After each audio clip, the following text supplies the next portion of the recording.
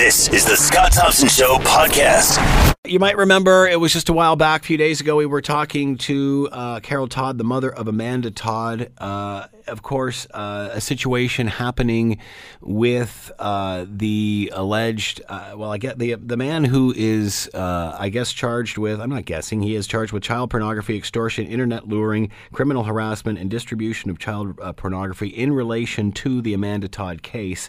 He was sentenced just last week, nearly 11 years in prison for online fraud and blackmail of 34 other young men and women.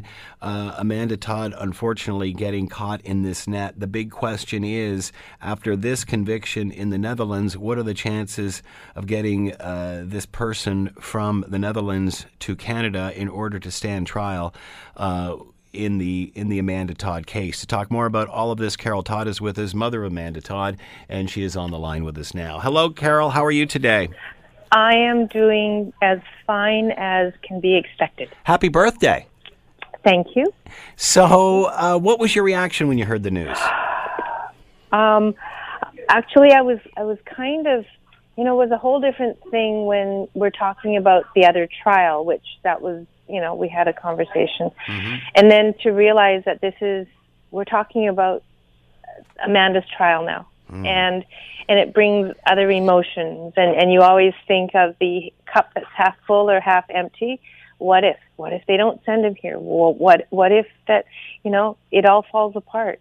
And then, so when I picked up my phone, before I even saw any news articles, all I saw was great news, congratulations. And so just dug a little deeper. And this is 3:30 a.m. my time, right? Oh my! And then found out that he had been approved for extradition. And so that just got my adrenaline going a little, and went and dug a little deeper. And it was actually because of the 9-hour time difference in Amsterdam and the Netherlands. Their news has come out, right? Mm-hmm. So they were able to, so people I know there were able to send me article links, and then I just translated them into English, and that's when I read and found out about more in detail. So from the people that you have talked to, what is the chance of this actually happening? Is this just a matter of time now? Well, you know what? I remember back 2 years ago, or April of 2014, and the discussion, do you think he'll get extradited? And so many people said, nah, it'll never happen. He'll never come here, right? And look where we are now. Yeah. And so we've gone through so many, we've been through a trial of his other victims. He's been convicted of that, found guilty. We've gone through the hoops of our Canada justice system, our minister signing off on an extradition application. Now we've had the lower courts and the higher courts approve it in the Netherlands. We're just waiting for the justice minister in the Netherlands. So, there was a lot of negative thoughts back then of it would never happen, but we're that much closer. And so I can say that, yes, I truly hope that it will happen here, and that all the ducks are in order, and he will be found guilty, I hope. What does it say to you, Carol, over and above, and I don't know if you can pull yourself above all of this and the impact that this case has made with laws around the world? You were talking about how, this is never going to happen. We're never going to get an extradition. I mean, after all, remember how poor Amanda got to where she was. So what's the chance of this happening? And now look at what's happening. Does that register with you on how much your daughter's case has resonated with people? This has literally changed the way people view this now. In a variety of different ways and different issues and different causes, because there is that cyberbullying, bullying, online, offline, young people, older people. There's the cyber intimidation, cyber victimization. There's the mental health piece. I was at a mental health conference yesterday and talking a bit about Amanda and talking about the things that we see in the school system and in post-secondary and things like that. And someone, said to me, that was sitting next to me, and says, well, look what the discussion was 5 or 6 years ago. And it's far more far-reaching when we talk about mental health, when we talk about internet safety, when we talk about what's happening in schools and, social emotional stuff and depression and now there's, integrated health centers being created for youth and for older people. There's online safety that, some of our telecoms are working on. It's just exploded and it's grown. And I just read a report that came out 2 weeks ago from the Status of Women House of Commons Committee on Gender-Based Violence. And when I look at the footnotes and I see all the big names of organizations that are putting their input into these things, and then I see my name as a footnote too, and Amanda's legacy, it shows you that there are conversations going on, there's discussions going on, and people are listening and doing things. The conversations around mental health, cyber safety, online safety, families, and even, respect and all that, it wasn't as loud as it was a few years ago. And I'd like to think that Amanda played a bit, some part in that, her legacy. It's just... Carol, she played a massive part in this. After we had the discussion on the show, we were talking about it at home. I have a 14-year-old daughter. She, of course, had seen the video before. I played it for my wife for the first time, and you can imagine what that was like. And we had the discussion in the house, even after my daughter had seen it, a couple of years before. So, you think of this, the Rehtaeh Parsons case. I mean, those have all done so much. It's so unfortunate that you paid the price that you did for this. But my goodness, your daughter has done so much to help people with that video. And you know what? I've just realized that this is proof right here that something that you thought would never happen is probably going to happen. Mm-hmm. Mm-hmm. And you know what one of my fears is that so when all this is done, will Amanda and her legacy just be buried away and not talked about anymore? I don't think that will ever happen. I really don't think that, as long as there is the internet. I think kids are discovering this video every single day. I think parents are discovering this video every single day. So, kudos to you and all the work that you've done and all the advocacy that you've done to push this forward. But boy, I think this, I'm sure you're waiting for it all to come to a head there in BC, but boy, oh boy, you're pretty much there. You've made huge gains here. Well, the conversation's still there, right? Yeah. And that's what's important. Where you went home and you showed it to your wife and your 14-year-old, but there's other things, like there's other documentaries. There's that conversation, exactly. And hopefully that Amanda's story doesn't keep coming up, because there's another tragic story like hers. We don't want it to. We want it to be part of that, your kid coming home and saying, in school today we learned about, cyber safety and stuff, and we watched that video of that girl with the flip cards. That's okay, right? Absolutely. But we don't want any more horrible stories to have to remember, although there was an infographic that I just saw, and it said that kids learn and remember better when there's a real story attached to something that they have to learn about. Congratulations, Carol. This is a big day. Carol Todd, mother of Amanda Todd, has been with us. Have yourself a great birthday. Thank you, Scott. You're listening to The Scott Thompson Show, weekdays from noon to 3 on AM 900 CHML. And now, look at this. My goodness, Billy Crystal. How does this happen? Are you sure we got the right show here? I think somebody else has stolen our show and left us with a really good one. Award-winning comedian, actor, producer, and director Billy Crystal going to be at Niagara Falls View Casino coming up April 12th and 13th with Bonnie Hunt. And Billy Crystal is with us now. Hello, Billy. How are you today? I'm great, thanks. Yeah, we've been out on tour since January, and these are like our last 7 dates for this phase of the tour, and we've been having a fantastic time. So we have a week off, which we needed, and recouping, and then we'll be out there your way next week. So what's it like to be back out on the road again? Compare audiences today with what's going on, and especially in your country, with the days that you started. How does the audience change? You know what? They're just a little older. They're great. It's been so invigorating And one of the reasons I really wanted to do this tour here, I did it in Australia over the summer, and creating this kind of evening. I missed being in front of people. I miss being on a regular basis. I'm one of those guys who loves being on the road because I never had my own room. So it comes with perks nowadays, is what you're telling us. Yeah, well, my brother and I lived in the same room till I was 20, and then I went to college and I had roommates, and then I got married. So I've never had my own room. So I get on the road. I can turn up the music loud. I can watch what I want. It's not bad. When did you know you wanted to? Sorry, go ahead. No, I just love the reaction to the show and to being in. Audiences seeing me in person and me being with them, it has just been really fantastic. It's just been so energizing and back to what I always started out wanting to be, which was a comedian.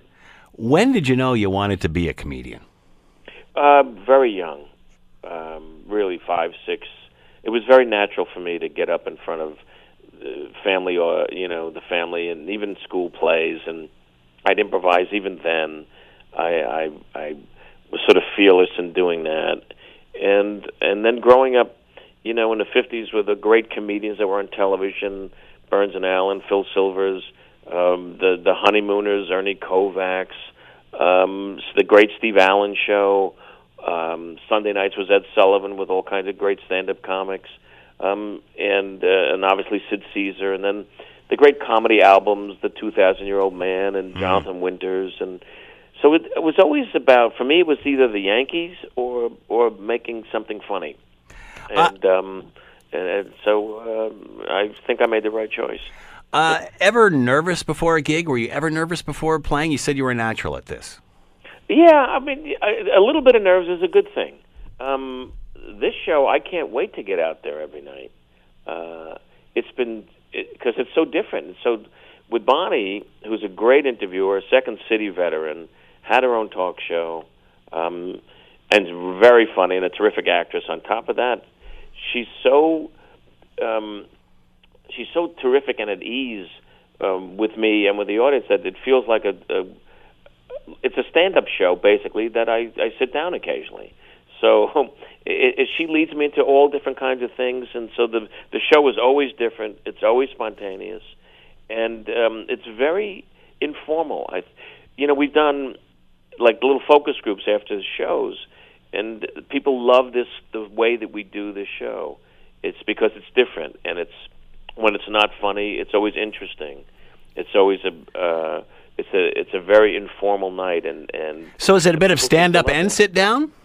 Yeah, it's basically a talk show, but I'm on my feet constantly, and the stories that I talk about become performance pieces. So in that way, it's the best of both worlds. You are always great and are always great whenever you do any of the late night shows. Talk about that a little bit and compare the new crop to the old crop. Well, for me, and getting back to the show, my favorite times on TV recently were, and I'm talking about like the last 10 years, were Letterman shots. Dave and I had a great rapport together, and I loved just going off.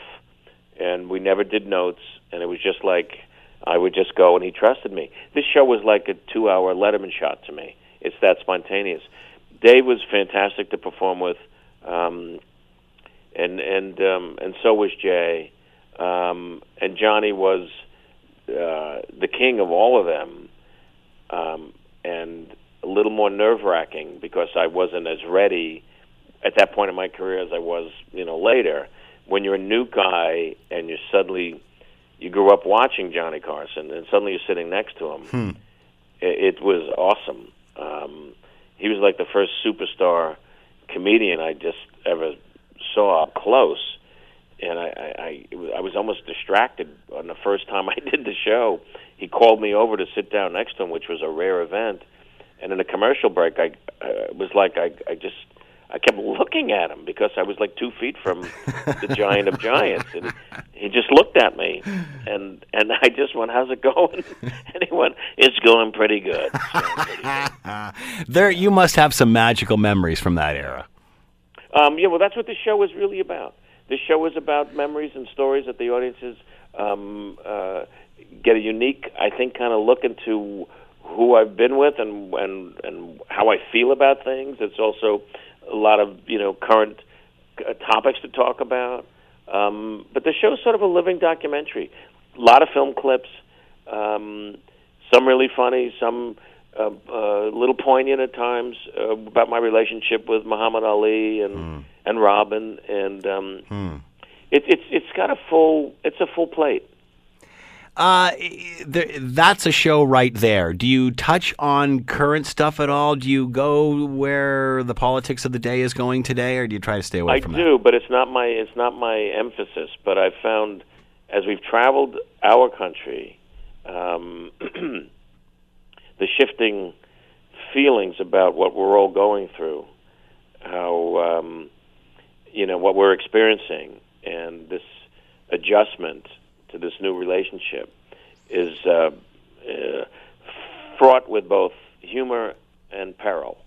So if you can find a way to talk about it without condemning, but making your points, then you're onto something. And there's a little section that I do about what's happening that's been a really great success on the show.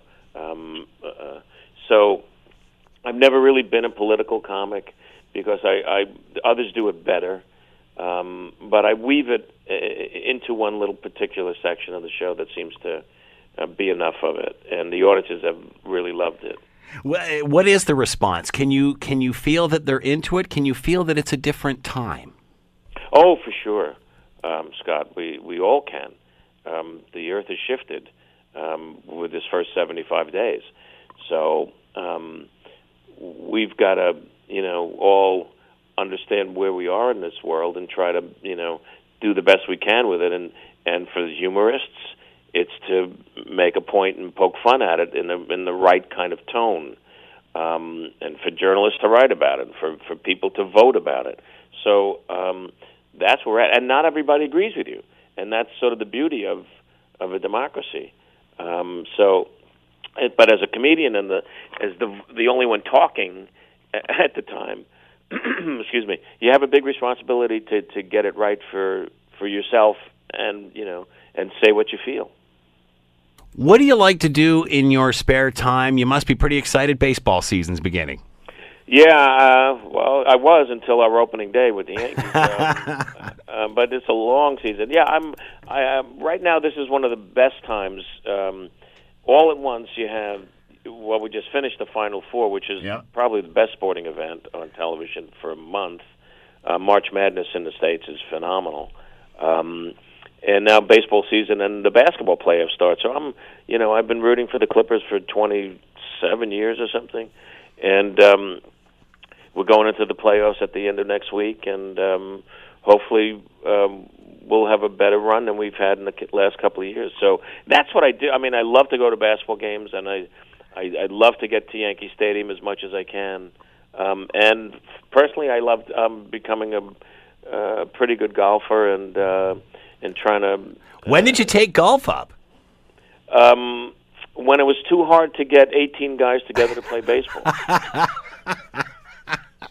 Golf I can do by myself. When you're on the road, I don't even know 18 people to try to get a game going. And so that's been a new... I guess the last 8 to 10 years. And how are you finding that? Are you a serious golfer? Are you one of those guys that it's all etiquette, it's all about this, that, and the other? And are you out there having a good time? I just try to have fun and try to get better, and I can't play as much as I need to play to get good. And golf is a game you need to play all the time to get good, I think. But if I can enjoy myself and get out on a course for a couple hours, even on the road, I'll bring my clubs and it's a beautiful sport. Sometimes it doesn't feel like a sport, but you know what I like about it? You can pee in the woods. Okay. Maybe that's truly a Canadian perspective, Billy, but No, it's not. We've got a little cabin cottage mentality up here. I have peed in the woods with some very famous people. I won't even. Well, yeah, I will. Can you share any of that with us? Nah, never mind. No, she'd be very. Billy Crystal performing Falls View Casino, April 12th and 13th, along with Bonnie Hunt. This sounds like it's an amazing show. Billy, thank you so much for the time. Much appreciated. Thanks. Great talking to you. You're listening to The Scott Thompson Show, weekdays from noon to 3 on AM 900 CHML. We talked yesterday about cap and trade, and of course, yesterday was the deadline to purchase these credits. And we were wondering, is it going to be a success? Is it not going to be a success? And it turns out, I'm not sure whether it is a success, but if it being sold out is a success, then it is. Because the current allowances have been sold out in Ontario's first cap and trade auction. To talk more about all of this, Ian Lee is with us, Sprott School of Business, Carleton University. He is with us now. Hello, Ian. How are you today? I'm doing just fine, Scott.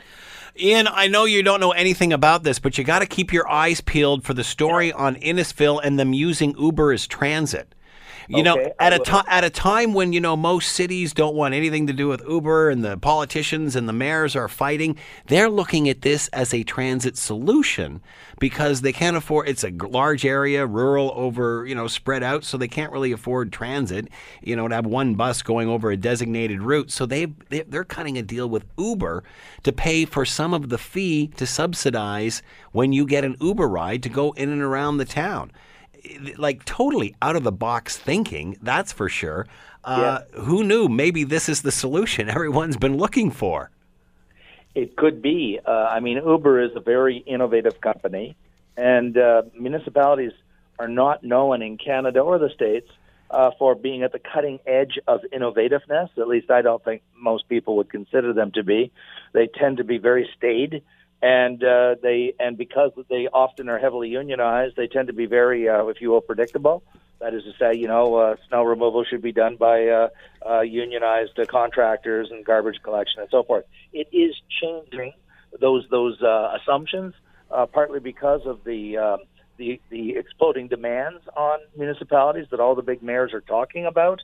You know, they're saying they can't afford the infrastructure because there's so many different demands on the mayors and councils. So maybe this is the sort of thing they're going to have to start looking at, is more innovative, out-of-the-box solutions in partnership with the private sector. I thought it was amusing. I thought, who would have thunk that, you know, everybody's talking about transit, cabs, this, that, and the other, that this may actually be a solution as opposed to just a pain in the rear end for a lot of people. Yeah. And well, I've been a fan of Uber from the very beginning because I really do believe in that great capitalist thinker. His name was Mao Zedong. And he used to say, let 1,000 flowers bloom. So I always thought that Mao was maybe a hidden closet capitalist. And there's nothing wrong with trying different solutions to address our problems, whether it be mass transit or what have you. So maybe this will lead to something. All right, let's move on. Talk about cap and trade. Yesterday was the deadline, I guess, and although I guess they're now saying a March 22nd auction. I'm not sure. Was there significance to the deadline yesterday? No, I believe they were announcing it yesterday. They were announcing it yesterday, but it happened on March 22nd. Brings in $472 million. Is this considered a success, Ian? I think they will certainly trumpet it as a success. I mean, you know, that's $500 million. That's nothing to sneeze at. I think it's too soon to say whether it's going to ultimately work. And I don't mean that to be professionally pessimistic. The European system initially seemed to be working, and then after it ran into a lot of problems. They're going to be doing successive rounds. It depends on what the permits trade for in the open marketplace. Depends on how many free allowances they're going to give to help out some industries. But it is a promising first step for the government's point of view. That is, they can say, look, we raised $500 million that we didn't have before, that we can invest in green infrastructure, mass transit, and so forth. So I think that they will declare victory on this, and I certainly understand that they will, although I think it's too soon to say and comment on the long-term success of cap and trade in Ontario. Who purchased these credits? I haven't seen the industries, but I'm guessing that they're going to be industries that are going to be, you know, gas utilities like Enbridge, airports, railroads, oil and gas companies. That's a no-brainer. You know, companies like Suncor and Shell. So I think it's going to be those industries that are producing a lot of GHG. I mean, you don't need these credits if you're an organization that doesn't produce, you're a service company. You're a broadcast station like yours. I cannot imagine that your company is a large generator of GHG, so you're not going to need these credits. But I think that if those companies, those organizations that are producing a lot of GHG are going to need those credits. Does this mean those companies see the value in this system? Well, I would put it slightly differently. The government, any government, is a monopoly provider, if I can call it that. That is to say, if you're in the jurisdiction called the Ontario, there aren't multiple governments of Ontario, unlike the private sector where you can have multiple companies competing against each other. Within a given jurisdiction, there's only one government. So there's only one government of the United States, there's only one government of Canada, and there's one government of Ontario, and so forth. So where I'm going with this is they're the only game in town. If you are a business in Ontario, it does no good to say, I don't like the system, I don't think it's effective, I don't think it's the ideal system. You have to bow down and to the edict, the law of the land, to the rules imposed on you by the government of that jurisdiction. And the government of Ontario has made it very clear it's going down that road. So companies will have to comply in the province of Ontario. So they have no choice, and you might as well buy in now when the rates are lower? Exactly. That's what I was suggesting. Stockpile your credits. In case you need them later. That's right. And so I think that they're just recognizing the writing on the wall. I think there's an increasing, even though I've been very critical in our conversations, for example, and in my conversations with other people, I've been critical of carbon tax and cap and trade because I think there's a lot of problems with it. But regardless of what I think, it doesn't matter. I think there is a consensus that we are going down that road, either cap and trade or carbon tax in the various provinces in Canada. And it's likely, I've long believed that once we implement it and it's generating revenue, it'll be almost impossible for any government to get rid of it because governments generally don't like to give up cash flow called tax revenues because that gives them the ability to spend that money on goodies that they use to get reelected. And so something, once it gets baked in, and is starting to throw off that kind of money, that's going to be a powerful incentive for any future government to keep it because they're going to say, hey, look, I mean, $500 million, if they generate $2 billion a year, as the Ontario government is suggesting, that's $2 billion more than they've got now that they can spend. Are you surprised they sold out? Did you see this coming at all? Without looking into the mechanics or the technical details, I thought that it was going to be successful because I assumed I made the explicit assumption, that the people in the ministry that designed it very deliberately anticipated and said, look, we don't want to have our first auction be deemed or perceived to be a failure. Yeah. So let's make sure we design it in such a way that it will be successful to generate momentum and support for the system. And so I just assumed that they were, because there's smart people in the finance ministry and the environment ministry and these various ministries in both Toronto and the Ontario government and in the federal government. And I'm sure they put their best minds to work and the people they have in the bureaucracy.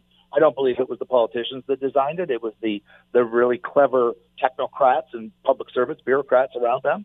And they went to work and they studied the European system. They studied the Quebec system, the California system.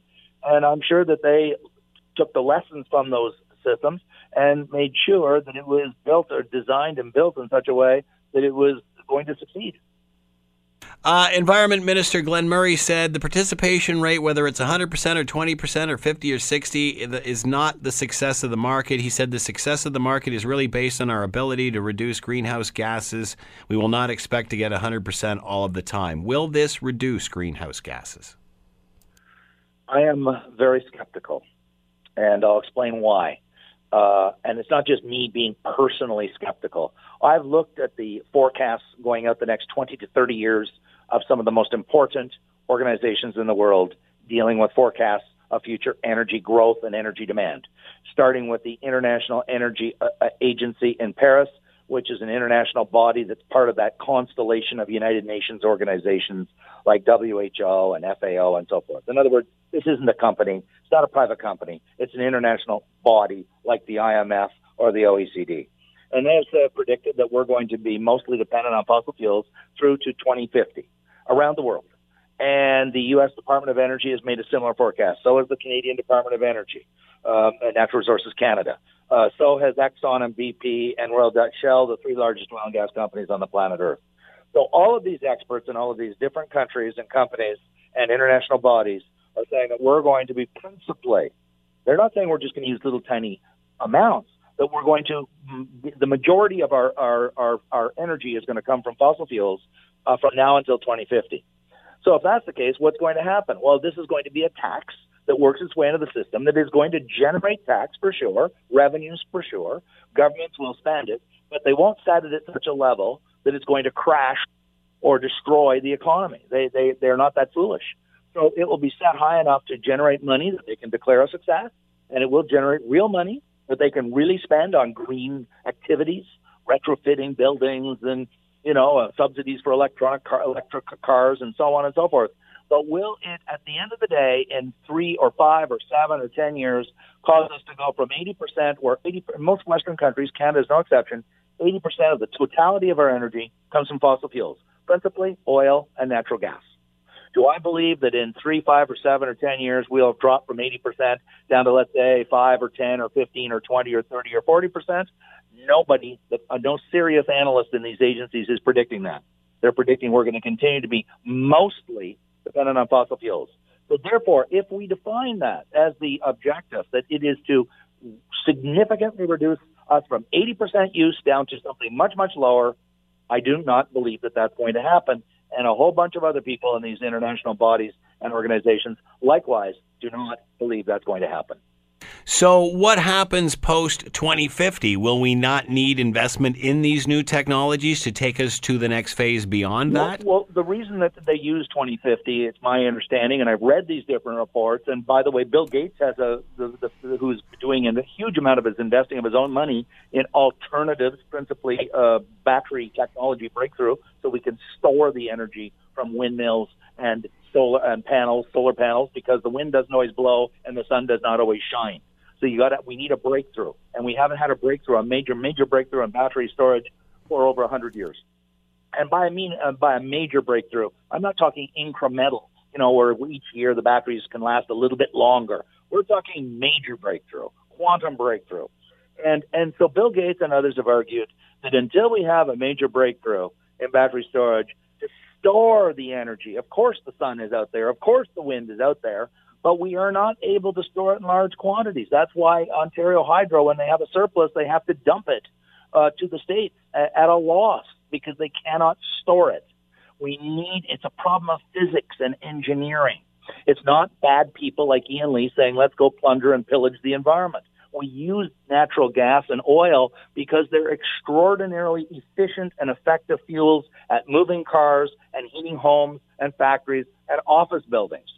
Yes, there are alternatives. We're working on them, but it is considered by many of these forecasters that I read, it's going to take another 20 to 30 years before these breakthroughs are made in terms of the engineering and the physics and then commercialized. It's going to take that long. And so people are Bill Gates is using 2050 as his break point, and so are these other agencies I've already quoted to you. So the belief is that we are in a transition in the next 20, 30 years. We, the world, not we, the royal we, that the world is in transition from a fossil fuel carbon world to a non-fossil fuel world. But it's not going to happen like the environmentalists will tell us, or Glenn Murray and people like that tell us, where they project or suggest or infer or create the belief that, this is just around the corner, so to speak. We're just got to roll out some few programs here and pop in a carbon tax there and hocus pocus abracadabra, and we're all going to be driving and using alternative fuels in the very near future. There's no serious forecaster that believes that. The politicians are telling us that. The environmentalists are telling us that, but the people who are the engineering experts, the experts in physics and the physics of energy production are not telling us that. So there's a big gap or a gulf between the experts. And I mean by that people that are engineers and physicists that are doing research on alternatives versus the people, the proselytizers, the people that are selling us on this brave new world that they claim is imminent or believe is imminent. There's that great big gap or gulf, I should say, between them. And I think it's going to happen, Scott. I'm not a pessimist. I just don't think it's going to happen tomorrow morning or in 5 years from now or 7 years from now just because they introduced a carbon tax or a cap-and-trade program. You see, you need the technological breakthrough. And just because you wave your arms and shout and scream and say the world's coming to an end and impose the carbon tax doesn't produce the intellectual breakthrough that we need from physicists and engineers and the various people working on things like battery storage. Bill Gates is putting hundreds of millions of his own dollars into 2 professors at MIT who have large research teams trying to achieve a breakthrough, an intellectual breakthrough in physics and engineering in the long-term massive storage of energy. And this just takes time. And that's the problem, and that's why I don't believe it's going to happen tomorrow morning. I do believe we will achieve that breakthrough, but it's going to take longer than the people doing the salesmanship are telling us. Can we be sure, can Canadians be sure this money is going to where it's supposed to be going and not just into general coffers the way it seems to be happening in Ontario with Kathleen Wynne's plan? Yeah. I mean, and I've studied, I did my PhD, was one of the issues I focused, one of the themes I was studying was budgeting in democracies. And I mean by that parliamentary democracies, UK, Canada, Australia, New Zealand. And we have, and the American system's quite similar, even though it's a congressional system. So every one of these countries have what is essentially called a consolidated revenue fund. That is to say, all the monies from all the different taxes flow into one point. At the federal level, it flows into a thing. It's actually called the Consolidated Revenue Fund, administered by the Department of Finance, Finance Canada. Whether it's GST revenues or duties you pay at the border coming back to Canada, or it's excise taxes on gasoline, or it's income taxes, corporate or personal, they all flow into one pot. And the same thing happens provincially. And so they all get mixed up together and slooshed around into a gigantic pudding, I suppose you could say. And then out of that giant fund or slush fund or what you want to call it, Consolidated Revenue Fund, then the departments get their money. So the Department of Energy and the Department of Transportation and so forth. So all that money gets mixed up, and it's all dollars are interchangeable. $1 is the same as another dollar is the same as another dollar. So to answer your question, it really depends on what the government of the day does in terms of the budget that they introduce in the legislature once a year, because that spells out their spending priorities. I have been very critical of this government, but I will say I think that they will probably be honor their commitment where they have said they're going to spend these monies completely on green initiatives, mass transit, and that sort of thing. I don't doubt it. I'm not suggesting that's the most effective way to do it, but I think that they will spend this money. It'll give them more money to spend on their various green initiatives. Ian Lee has been with us, Sprott School of Business, Carleton University. Ian, as always, thanks for the time. Much appreciated. My pleasure, Scott. Thanks very much. The Scott Thompson Show, weekdays from noon to 3 on AM 900 CHML.